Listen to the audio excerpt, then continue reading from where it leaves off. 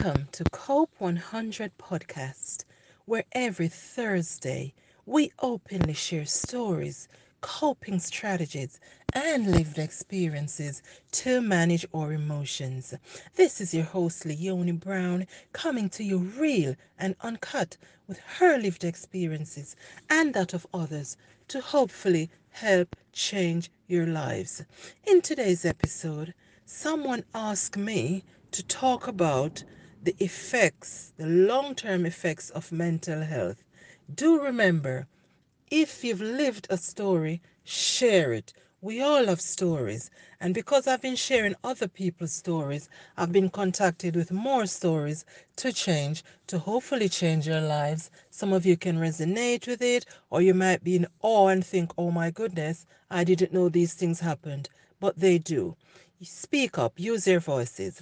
This young lady is a well educated woman. She's married to a well educated man, has 4 kids, and live in a beautiful house. Both of them have their cars.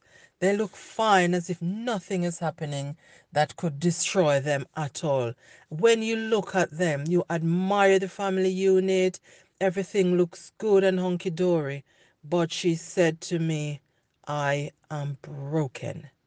She has been broken all her life, and she reported that her family all suffer from mental ill health, and it's a condition that's inherited. But she denied it for so many years. I remember her telling me her brother had mental health issue. Then she said her sister, and then she said another sister. And I've never judged her because she's never opened up to me to say she's struggling with it.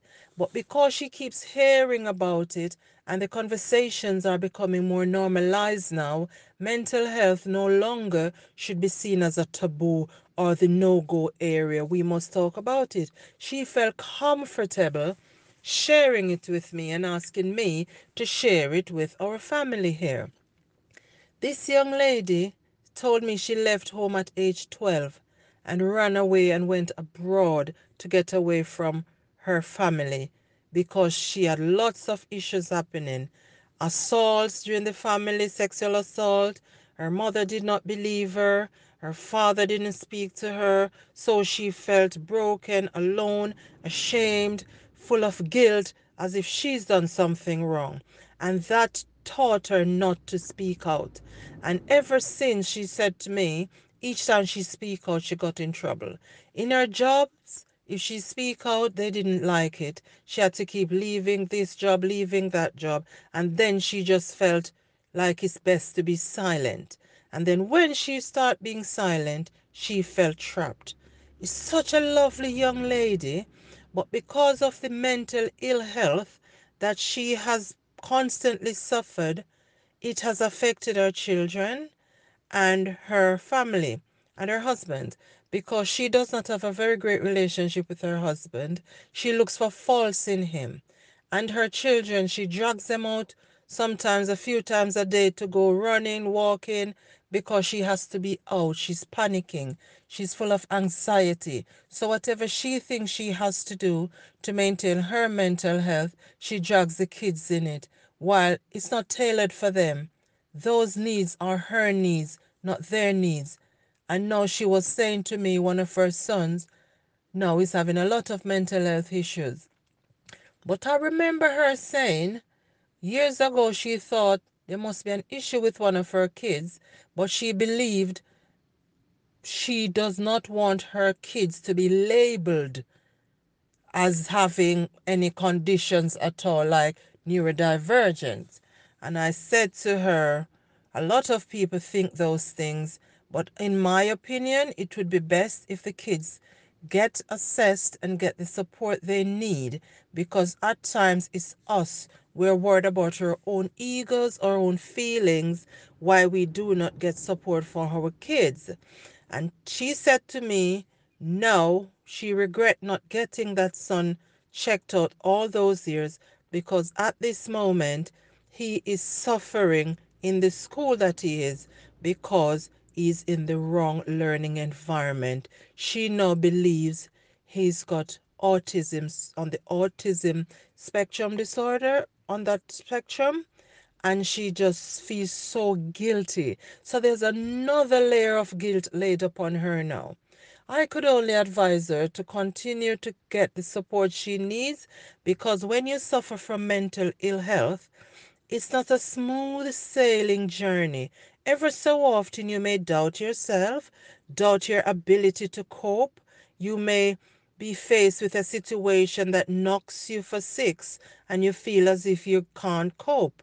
But if you continue to use the learning strategies that were given to you by the people who were helping you or supporting you, you can cope. Or if you find that the people who are in positions to support you aren't supporting you, you seek further support elsewhere. There's always help somewhere.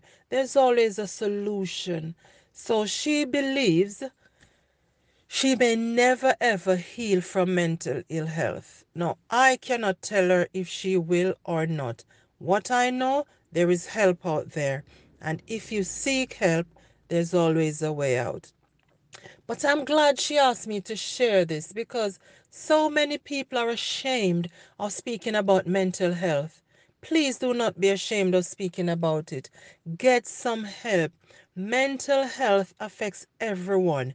If it does not personally affect you, it affects someone you know, or maybe there's someone in your family who is affected by mental ill health, and it will affect you. It will affect the carers, the family members, friends, colleagues. So it affects everyone.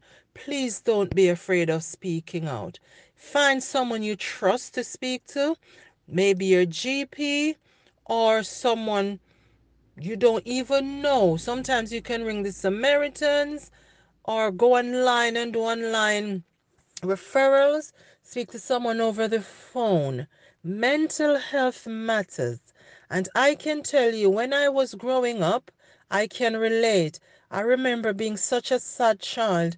I did not know there was a tomorrow. I did not know I would live to see the next day. I was so sad and broken. And I can tell you now from experience, I survived that. So maybe I was depressed, but I would not know the word at that time, or no one checked me out. I was really sad. So maybe it was just a moment of sadness, or it was depression. I don't know. Nothing was said, but I did not feel happy, and I did not like the way I was feeling. So I think that time something was happening to me because of the sad life I was living. And I made a vow to myself that as an adult, I will not live in sadness. I will be happy. Anything that's trying to steal my happiness or my peace, I will work on it and deal with it. And I talk about things. The first time I saw a counselor was in uni, and my brother had an accident, and he was about to face jail. And I went to speak to a counselor. They sent me to the counselor at the university, and I kept crying and crying. And she said to me, each time I mentioned your mother, you kept crying. What's the matter with your mother? And I had to speak to her, because for years I kept it all in, because I was ashamed that people would judge me for saying my mother was mean to me, because in Jamaica, most times they think the parents are always right in those days. And that's when I started speaking up about how hurt I was by my mother, and that's when I started letting her go, forgiving her, and growing up and just letting everything out. And I can tell you from my experience, when you open your mouth and talk about these things, you get help. You even help yourself by hearing your own voice saying it and working out it out in your head and realizing this can be sorted.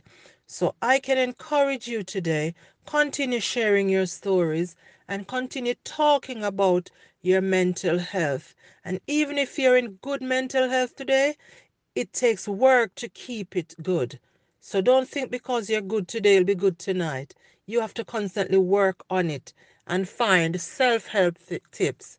Be kind to yourself and know that you are loved. And if no one else loves you, you start loving yourself. Love yourself so much that it doesn't matter if no one else loves you.